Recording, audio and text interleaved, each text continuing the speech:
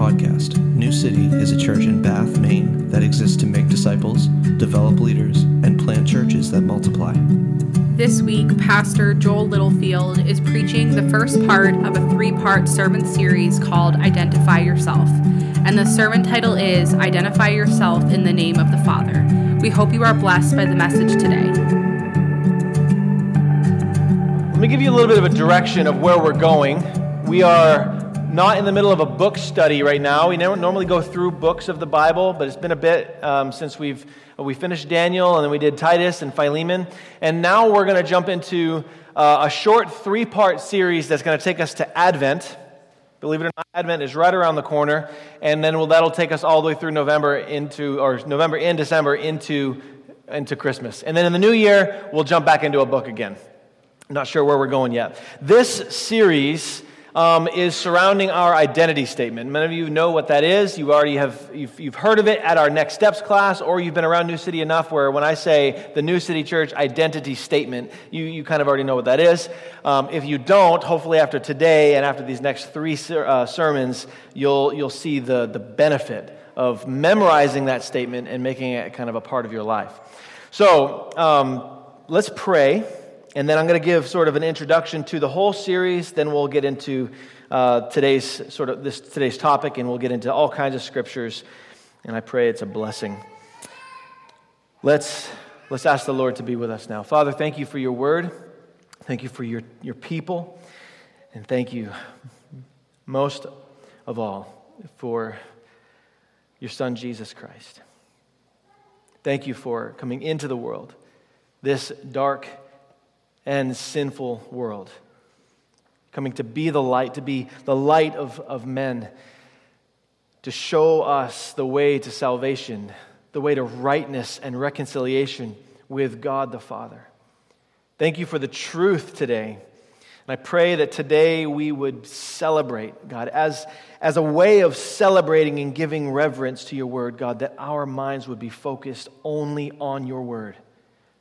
There's always the temptation to be distracted by the people next to us or the thing that's coming tomorrow or the thoughts that are going on in our head for whatever reason. But Lord, I pray that we would be focused today on your word and that you would speak to your church, Lord, and give us just a further footing and foundation. Remind us of our mission. Remind us of who we are as followers of Jesus Christ. Ultimately, Lord, we look to you because you are worthy. You are worthy to be praised. You are worthy to be worshiped at all times. God, I pray that you would rescue and redeem souls. God, that you would encourage Christians, that you would be glorified. Thank you for this day. Thank you, God, for your word. In Jesus' name, amen. Amen. So the identity statement of New City Church is, we are a family of servant missionaries. It's actually not that hard to memorize. So you should all be able to handle that. We are a family of servant missionaries. And the reason we have an identity statement is because when you know who you are, when we know who we are, then you do not have to fret trying to be something that you're not. There's a lot of fretting and worry that goes on in our world. Even in your own lives, you try to do or be something that you weren't ever intended to be. And so we have an identity, and we're going to get into the scriptures of how our identity is built and rooted in God and in the scriptures and the gospel of Christ, and that we'll get to that. But all people, Christian and non-Christian, share a common identity created as people in the image of God. I think that's a great place to start. That as a common thread going throughout all of creation, believer or non-believer, wherever you stand as a person as you come into this room, whatever your belief is, we have a commonality about us, and that is we are created in the image of God. Now that alone is a grace from God, that you were created in His image. It means something to be human. Isn't that cool? It means something. And where a lot of the world doesn't believe it really means anything, you have to create what that means, make your own identity. But just being human, created in the image of God, is so valuable. It means something. The human identity is good And it is right because God made us, but there is a problem. There is a problem, and the problem is that sin came into the world and sin marred that image. Sin made a mess out of the image bearer, the person, the people, the male and female created in the image of God. It was marred by sin. Sin came into the world and messed everything up. Now God himself, who we are imaging, so God is not marred. He is still perfect. He is still holy. The image bearers were affected by this. God created people to show his glory to all creation through created people and to fill the earth with his praise, but sin makes that difficult now. We don't see as a holistic sense people all coming together to show forth the glory of God. We have Christians who are showing forth purposefully to give glory to God our Maker. Then you have God, because he is sovereign, he still gets the glory even from those who seek to mar his image, his glory. God still gets the glory. But then you have those that are seeking and purposefully seeking to oppress and suppress the truth. Born into a sinful world and with a sin nature, though still image bearers, people are not born a part of God's family. This is beginning to get into the reason why our identity statement makes a real difference, why it matters. People are not born a part of God's family. That's pretty interesting because God does have a family. Almighty, holy God has a family. And people are not born into this world a part of that family. That's a problem. That's a problem.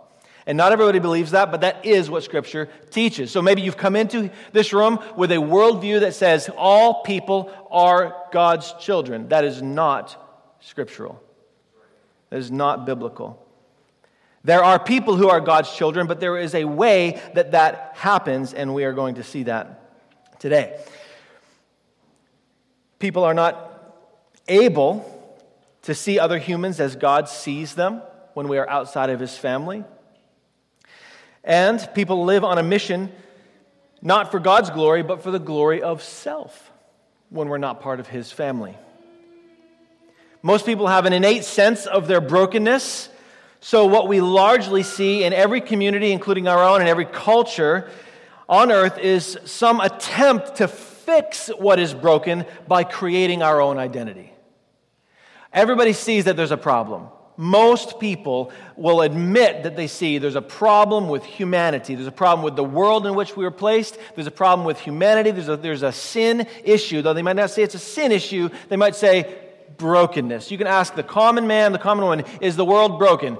Yes, it's broken. We as Christians would say it is called sin. Sin is what broke the world. That's why we are in a broken state, in need of remedy, in need of redemption, in need of rescue, in need of all sorts of things outside of God's family.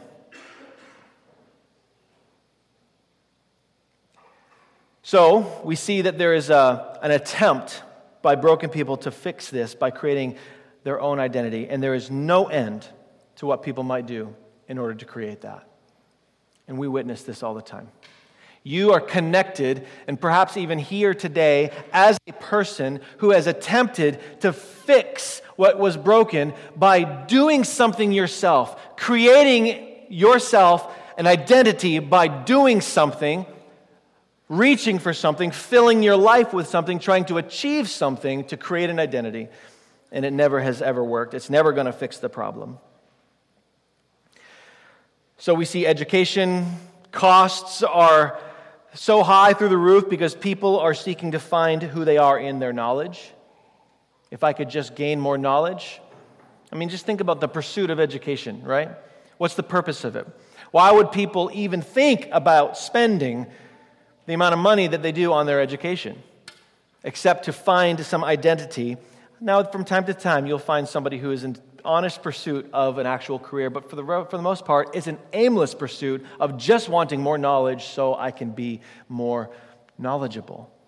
And just think about the brokenness. Think about how sad that is. How sad that is to pursue knowledge for the sake of knowledge. We see careers and hobbies overtake people's lives because if they cannot accomplish something great, then who are they? You ever heard that before? Somebody say, who am I if I'm not this? If I can't do this, if I can't, whatever it is, golf every day, if I can't paint, if I can't play music. You ever said that? You ever heard that? If I can't play music, if I can't play sports, if I can't be a football player, then who am I? And you fill that in with anything. That's an identity crisis. So we see people fighting for status, social status, political status, economical status, because of the desire to be noticed and to be praised, ultimately because of an identity issue. Who are you? Who are you made to be? Who are we? People want to experience great things and go great places, be perfect parents. Ever been trapped in that? That your identity is in being not just a parent who God's made you to be, but being a perfect parent. To be everything a parent is supposed to be. So you're wrapped up in that. That if I'm not a parent, who am I? If I'm not a great parent, what's the purpose of life? That also is evidence of brokenness. I think specifically about children in sports, and this came to my mind. Think about what happens when children become wrapped up in a sport so that it becomes a part of their identity. And if they cannot play that sport, it ruins them. Parents, be careful. Parents, be careful that you don't push your kids into an identity crisis by making them achieve something that isn't Christ, isn't in Christ, something that Christ has accomplished that's far more serious than being a good athlete. And I just see that. So I wanted to say that, and I want to just you need to be careful. And parents that are part of circle groups where you know parents are doing this, speak into their lives. Be bold. We push our kids into crisis by making them think they need to achieve this, and if they're not this, then they are nothing. So if you see that in your kids, step back a little bit and maybe remind them who they actually are, and that they are absolutely valued. They have purpose because who they are as a created being. See, a lot of these things are actually good things, good in and of themselves, can be done to the glory of God. These things can be done to the glory of God. Career, knowledge, sports, you can do these things to the glory of God. But without the gospel, all they are is attempts to do what only God can do. So we find out we're not as smart as we thought we were, as good or as talented as we thought we were. The experience that we tried to go about wasn't enough, whether it's go hike the highest mountain, and you do it, and you're like, well, wait a minute. Life is still empty because that was my goal instead of Christ. Whatever experience you think you need to do and fulfill in your life, you will find out that that is not enough. Or the people that once praised you have moved on to something better. That's a problem. When our identity is wrapped up in praise, at some point you're going to find out that the people that were praising you found somebody better than you, and because your identity was wrapped up in that, you will plummet into depression. So, if we can say, I'll just set the stage and then we're going to jump into the scripture. If I can't do blank, or if I can't have blank, then I don't know who I am. Just know this. That's not who you were created to be.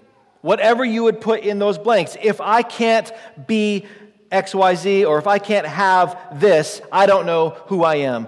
That is not who God created you to be. And until you make it your aim to live as you were created to live, you will not have a true meaning in your life. Thankfully, Scripture has the answer. So we're going to go way back to something we review often. Turn to Matthew 28, verse 18. And this is the Great Commission of Jesus Christ. And we are going to find in this a foundational truth about our identity. So Matthew 28, 18 to 20.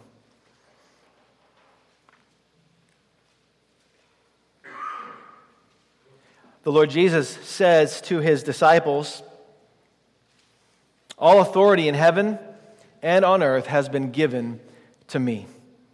Go, therefore, and make disciples of all nations, baptizing them in the name of the Father and of the Son and of the Holy Spirit, teaching them to observe all that I have commanded you. And behold, I am with you always to the end of the age. Amen. Now, after I show you this, what's in this text, I hope you'll never forget this. But Jesus just gave, in this statement, the church, the entire church, past, present, future, he gave the church and every individual follower of Christ a key to knowing who they are, a key to their identity. And it comes right after his words where he says, baptizing them. If you look back in the text, he says, baptizing them in the name of the Father and of the Son and of the Holy Spirit. So we need to be able to understand why Jesus, in this text, made baptism a central part of the church's mission. Because here it is, in the mission, he says, go and baptize new disciples. So follow along with me here in this. Why do we know, or what do we know about New Testament baptism? Think about it. You have a knowledge of this. A lot of you guys have been walking with the Lord. What do we know about New Testament baptism?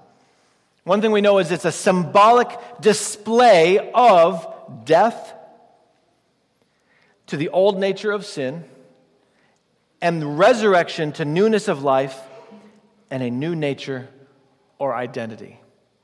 It's death to the old nature, and because of the resurrection of Jesus, coming up out of that water, when we witness somebody be baptized and they burst out of the water, why do we all clap? Why do we all praise? It should happen.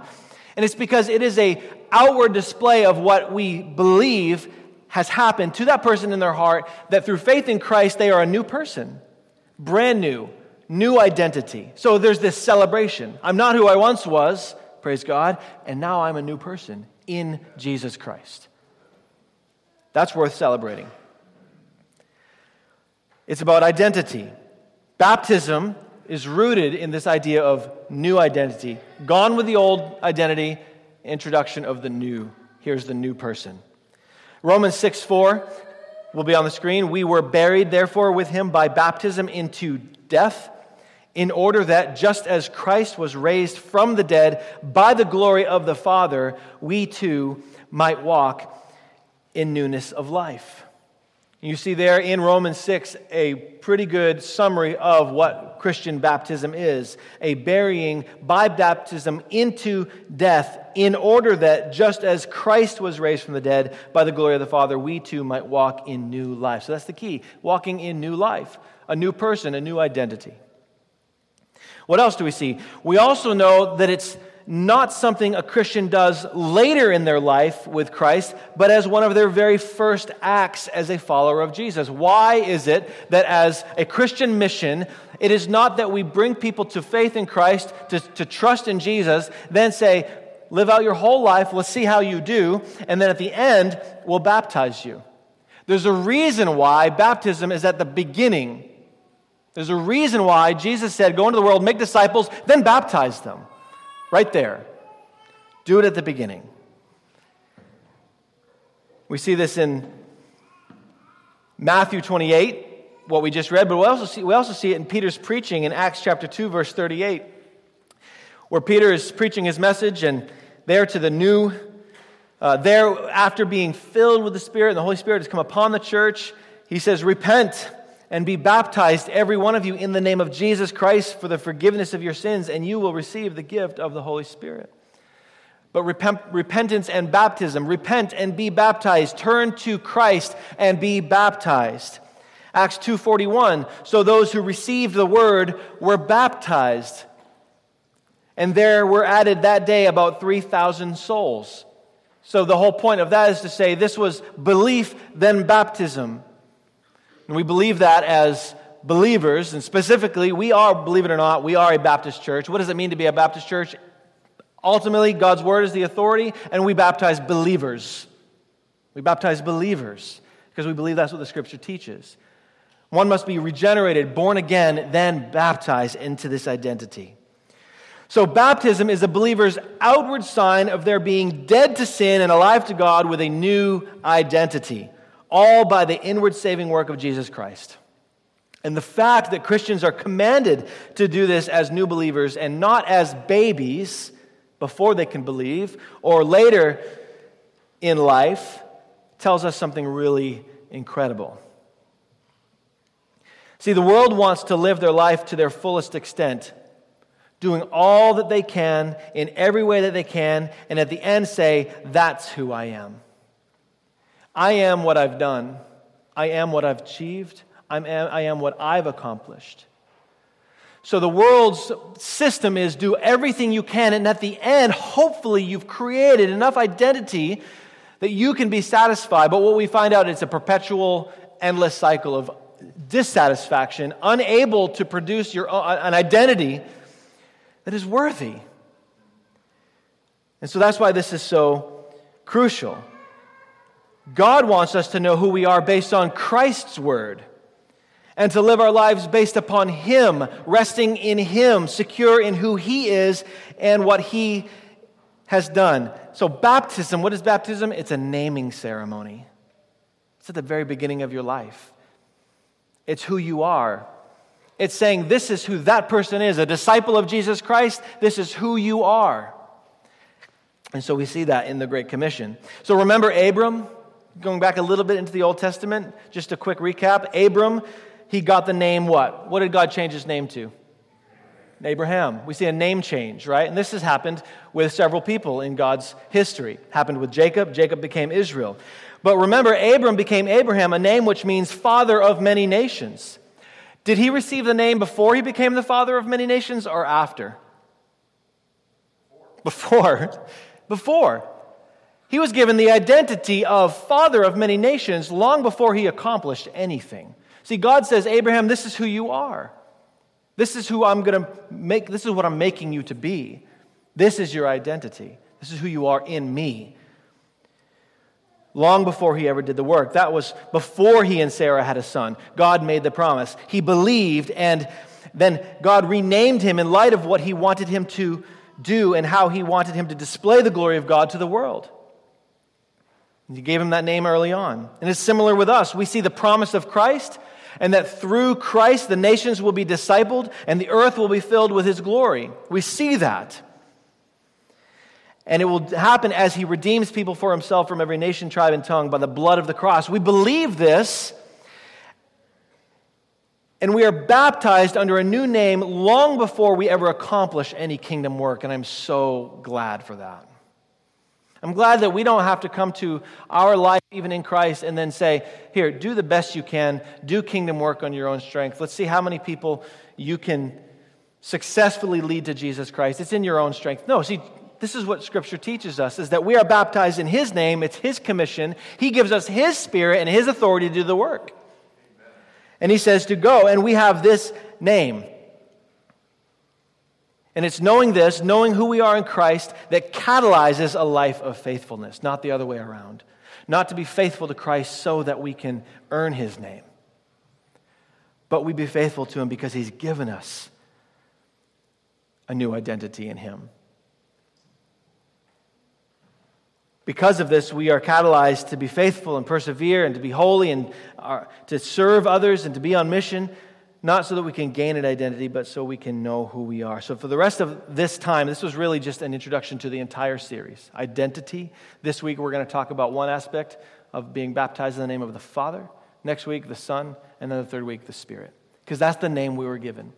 Baptized in the name of the Father, Son, and Holy Spirit. So that for the rest of our time, I want to give you a theology of the Father's ministry to the church.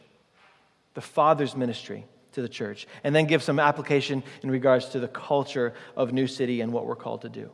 So Jesus said, go into the world, make disciples, baptize them into the Father, in the name of the Father, the Son, and the Holy Spirit. So let's hold on to these things. This is going to be, I pray, some beautiful truths that we can just rejoice in the Lord in. So the first thing, God the Father, who is He? What do we need to know this morning about the Father that tells us who we are as a people? Number one, God the Father is the eternal source of all things. God the Father is the eternal source of all things. That's what Scripture teaches us. One place, we of course can't exhaustively look at all Scriptures. I would encourage you to take this as always and go home and dig deeper. But one text we can go to is 1 Corinthians chapter 8, beginning of verse 5. The Apostle Paul says to the Corinthian church, "For although there may be so-called gods in heaven or on earth, as indeed there are many little gods and many little lords, yet for us there is one God, the Father, from whom are all things and for whom we exist, and one Lord Jesus Christ, through whom are all things and through whom we exist." But look at verse 6. Like it said, "Yet for us there is one God, the Father." Do a study of the Father and you will be blessed. You will be blessed to see the Father's heart. Just let this be the beginning of a study that you go into further as disciples of Christ. But notice what Paul does in describing the difference between God the Son and God the Father, even in just that very text. Because he said that the Father is the one God from whom are all things and for whom we exist. And then he goes on, and one Lord Jesus Christ, through whom are all things and through whom we exist. So here in this text, Jesus is the through, and the Father, what is he? The from in the text. The Father is the from, Jesus is through. All things come from the Father. That is something that God has self-designated about himself, that the Father should be thought of in this way. All things come from the Father. Even though as Christians we know we can say, all things come from God, Father, Son, and Spirit. When we look at Scripture, how Scripture reveals to us who God is, we see something specific about the ministry of the Father that helps us exult in who he is. And to see that this is the heart of our Father in heaven. So the triune God we know is creator. God created the heavens and the earth. We cannot say that only the Father created and that Jesus did not create at all. We know that that's not true from Scripture. Or that the Spirit did not create. Or that they did not each imagine in their divine counsel what they would create. It's not like the Father was like, I'm going to create something, and Jesus was like, what are you going to do? What are you going to make? And there was no secrets. There is a cohesiveness, perfect authority, and oneness and unity. Right? We know that. This is the mystery. There's a mystery here. I'm not unpacking something completely so that you're all going to I understand the Trinity now. It's very mysterious, but it is also very, very beautiful and glorious. Father, Son, and Spirit are one in essence, one in power and one in authority, but their distinction is in their self-proclaimed personalities, their ministries, and their roles in the plan of redemption. And what we see from the Father is that he is the divine source of all things. Just let that marinate for a moment. Where did everything come from? Everything. Now don't try to make a side statement. Well, yeah, everything except for this. Because there's this. Well, he got all things. He is the divine source of all things. And that is our Father in heaven. One important distinction is not only that all things come from the Father as the divine source of existence, but that second point, God the Father is the eternal giver of the eternal Son. So all things come from him, but in the plan of redemption, we see that God the Father is also a giver. He's not just the source of all things, but he intentionally gives. And we see so much throughout Scripture that what he is doing is he's giving in order to intentionally carry out his plan to redeem these sinful people, sinners, which were all of us with a broken identity, to redeem his people back to a relationship with him. So he is the Father. He is divine source of all things. God the Father is the eternal giver of the eternal Son. This can be a confusing doctrine for sure, but so that it's as simple as possible, here's what I want you to understand today.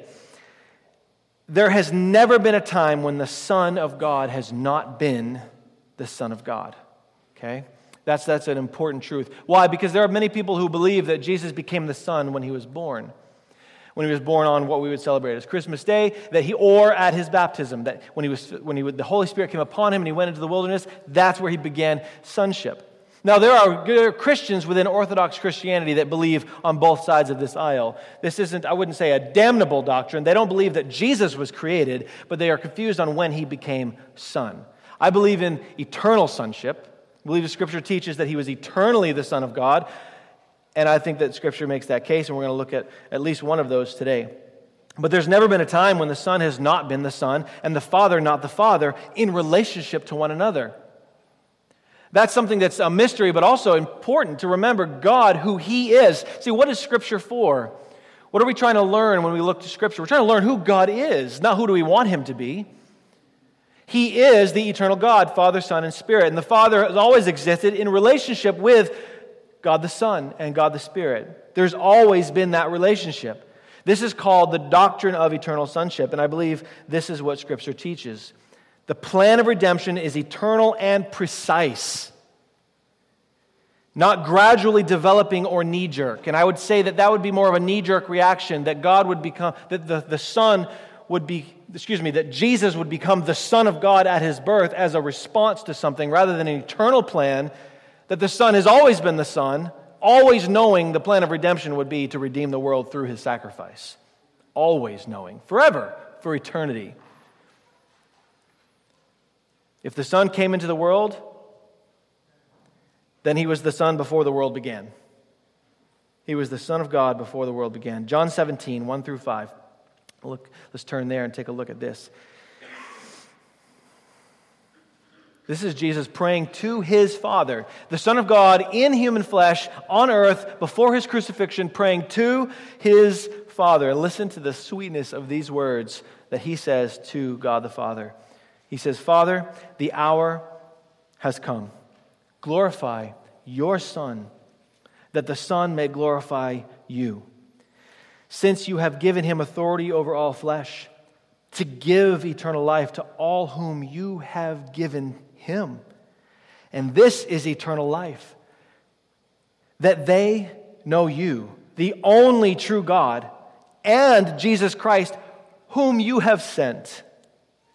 I glorified you on earth, having accomplished the work that you gave me to do. And now, Father, glorify me in your own presence with the glory, notice this, that I had with you before the world existed.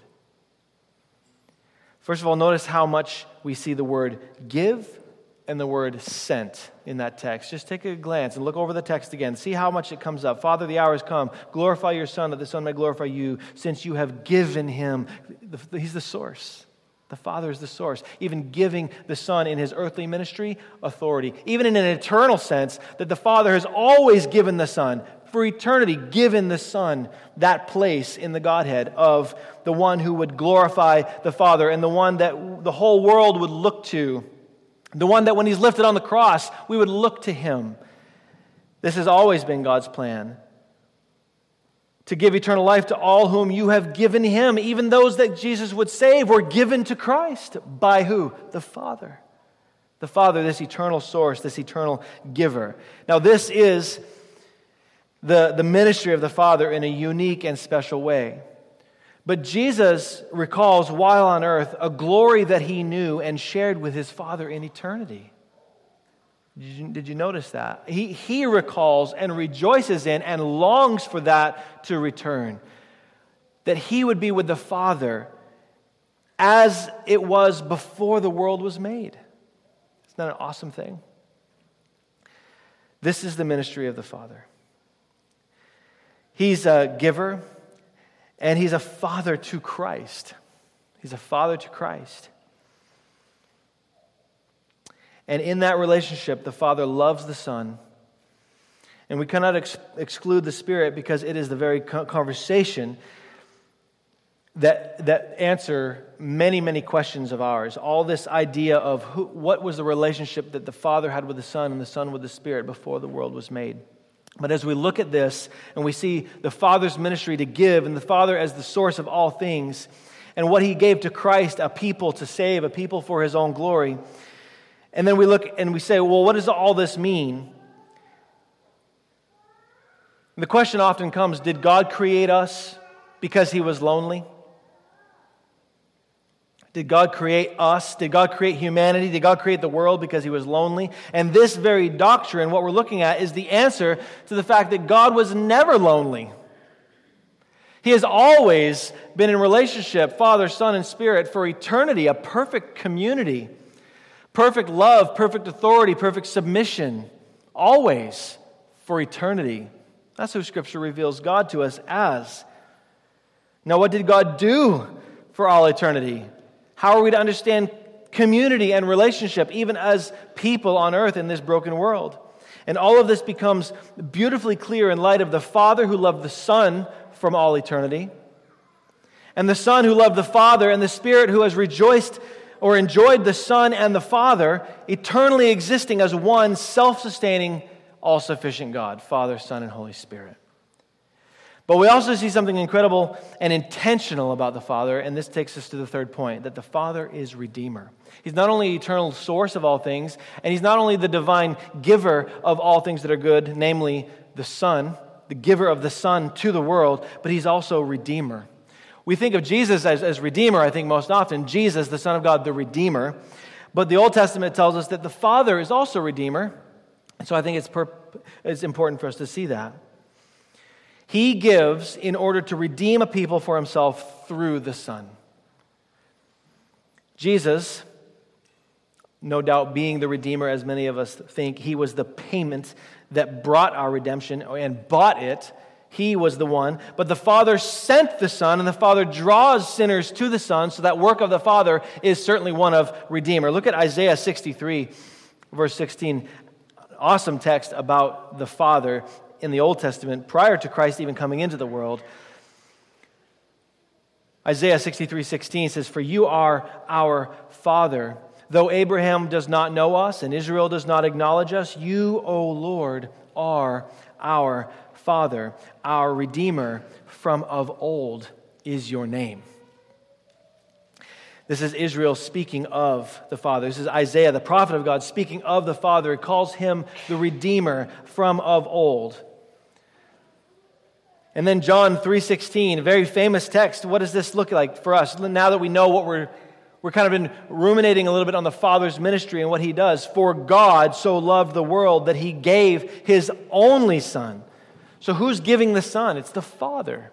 It's God the Father who gives the Son. He gave His only Son that whoever believes in Him should not perish but have eternal life.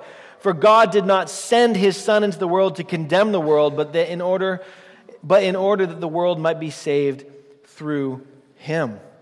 This is the work of the Father. Are we seeing this, church? You guys seeing this? Is it confusing or is it a blessing? I really want to know. If you said confusing, I'd be like, oh, crap. But thankfully, you guys said blessing, so praise God. So this is a blessing because this is who God is. This is who He is, and this is the ministry of the Father. So He is a loving Father. He is a giving Father. He is an intentional Father and a redeeming Father. And it is in this that we see our true identity come into view.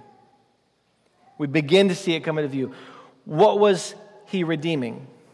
What was God redeeming? What was the Father redeeming? But a people who had fallen from His grace and lost their way. Had fallen and were lost. We were those people who sought every means. And if this is in your past, then you can say this. I was that person that sought by every means to create an identity for myself. Whether that be through searching out a substance or a relationship or an achievement or knowledge or an education or career, you were that person. We were those people who sought in every way to fulfill what only God could fulfill, and so find our identity in external circumstances. To look from without to find out who we are. To look out there and look at what can we accomplish. What is it that I can get and grab and achieve in order to make myself be who I want to be. And one very base understanding of our identity through the work of Jesus is found in the Father. All of this culminating to finding out who we are through faith in Christ. Guess what? The Father of Jesus becomes our Father. That's the whole point of all of this.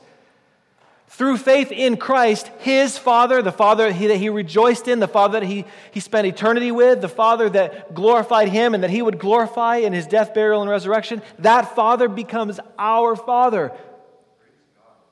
That means you as a small little human being, right? I think it's okay to say that. Don't follow the world. The world wants to say, no, you are extremely significant in who you are in the world that you create. Our significance is only in God. It's only in that we have an identity in Christ through our Creator. But to just be able to admit and say, I am a small human being on the grand scale of all these things, I'm small. But Jesus Christ gave me access to His Father. The oneness the Father and the Son share is the oneness that we share with the Father. That's miraculous. How is that even possible? It's not something any of us could attain. You can't make that happen. But it's the one thing that every human being needs, is to be connected to their Creator. It's to worship their Creator, to know their Creator. And you can't know your Creator outside of a relationship with Jesus Christ. And through Christ, we get full access. By looking at the nature of the Father and our access to Him through Christ, we understand something amazing about sharing. The Father shares with us the Son as a gift of grace. Here's my Son. I love the world so much that I gave my Son that He might be the one who redeems His people. He's given us His Son. And through that grace, we experience the heart of a perfect and loving Father who does not turn us away, but draws us in the way a father really should. Now, this is a place where this could hit some sore spots in people. I've heard my entire life, be careful when you preach about God the Father, because not everybody in this world has had a good father. I say that's all the more reason to preach about God the Father, because He's the one true Father. He is the Father that many of you never had. He's the Father that you wish you had. He's the Father that you never had. He is the perfect Heavenly Father. Our worldly brokenness is not an excuse to not go to the one perfect Father. It should be evidence of the fact that you need Him. And whatever the case was with our fathers, or however much they succeeded or failed, they are not the test of who our Father in heaven is. You want to know who points us to our Father in heaven? Jesus Christ.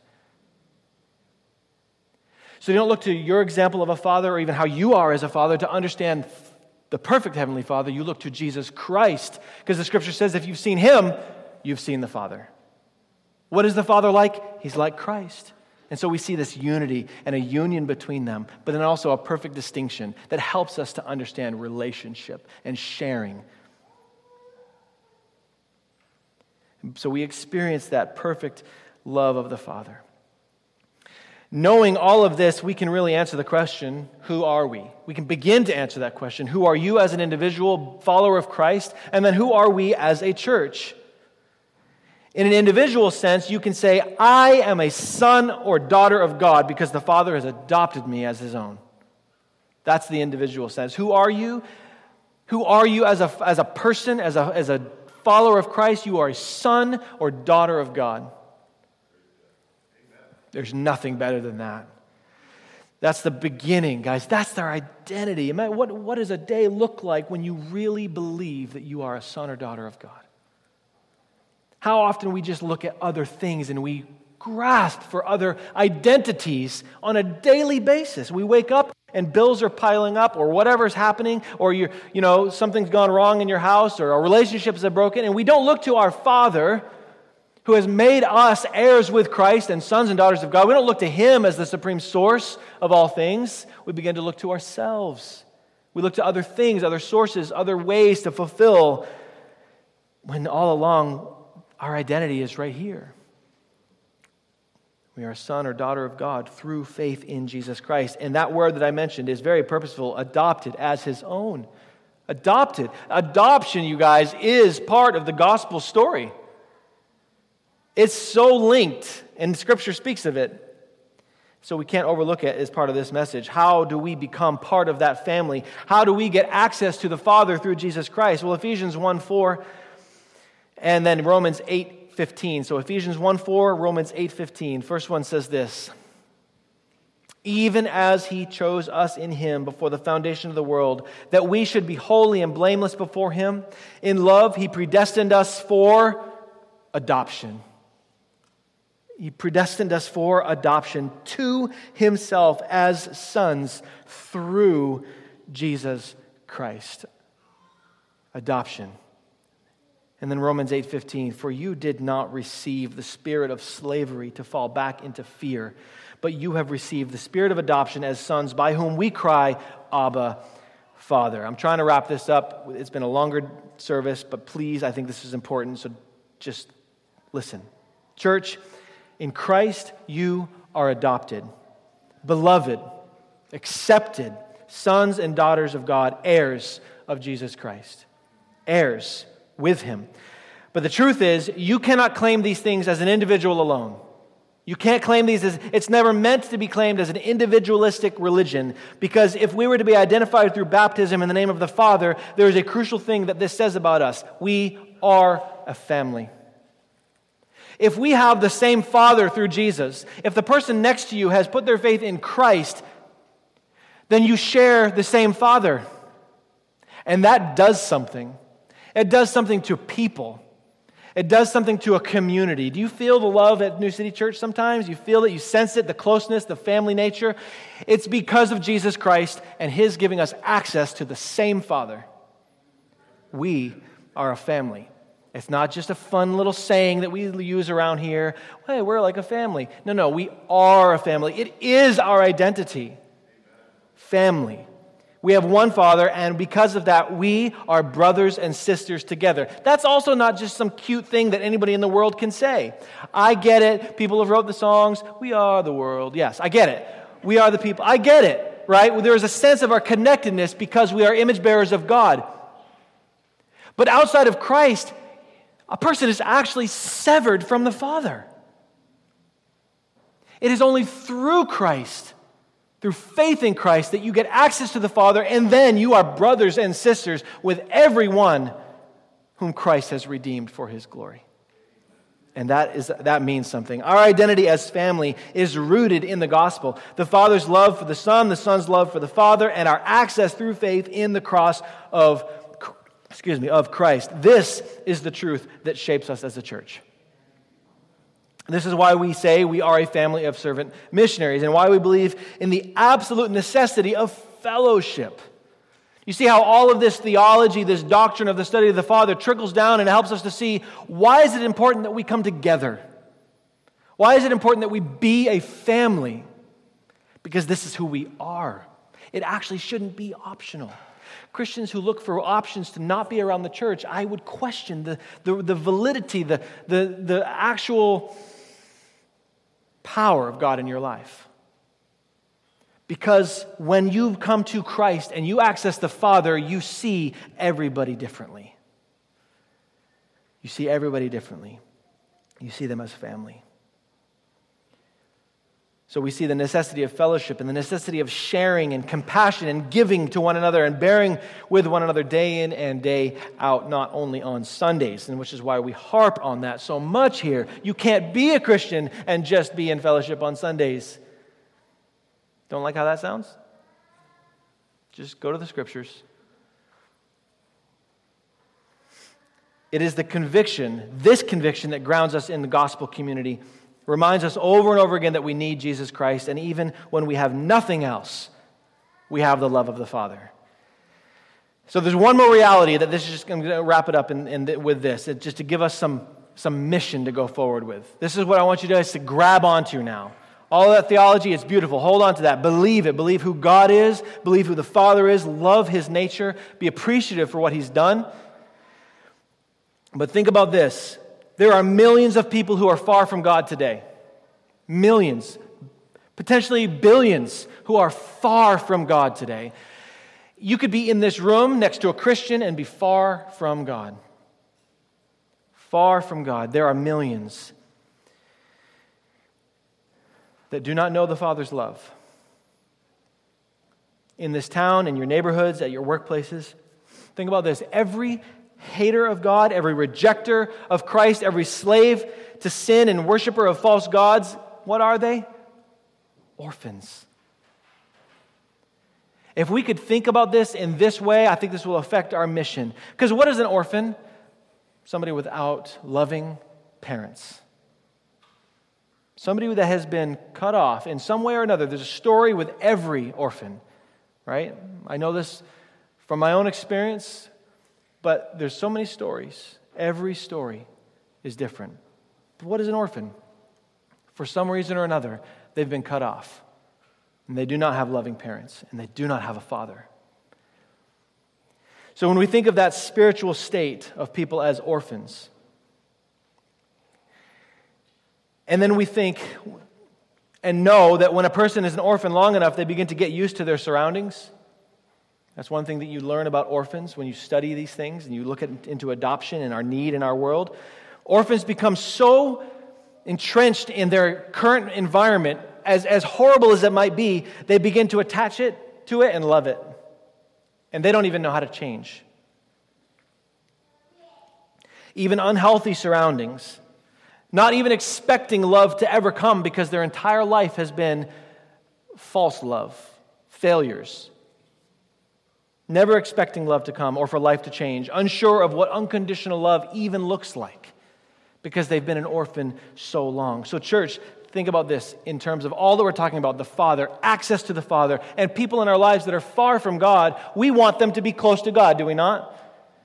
We want people to have a Father in heaven, to have access to the Father, and we have been given the way to do that, and that is to preach the gospel. And that is to bring Christ, who is the access point to the Father, and to bring Him to every person that we can, and ask the Lord, God, speak through me. Give me this message. Help me to love people and to tell them about Jesus Christ. So what we have as a family cannot be kept to ourselves. We are a family, but we shouldn't keep this to ourselves. We need to tell others about the love of the Father and the hope of forgiveness through Jesus and the plan of the Father to make spiritual orphans into sons and daughters that are part of a family that will last forever. That's ultimately what people need, is it not? To know the Father and to have access to Him forever. To be a son or daughter of God. When you think about your identity as a Christian, remember that you were baptized in the name of the Father. And let's not neglect to take for granted the family privileges that we now enjoy. The family privileges that we now have because of His grace. And let's remember to be continually going to the Father who is the eternal source of all things, going to the Father who is the gracious giver of good gifts, and going to the Father who is our sovereign Redeemer. Amen, church? All right, let's pray. Thanks for tuning in to this week's message. For more messages from New City Church, check us out on any of the major podcasting platforms, or if you want to find our gathering times, location, or any other information about New City, check out our website at bathnewcity.church. We hope to have you join us next week.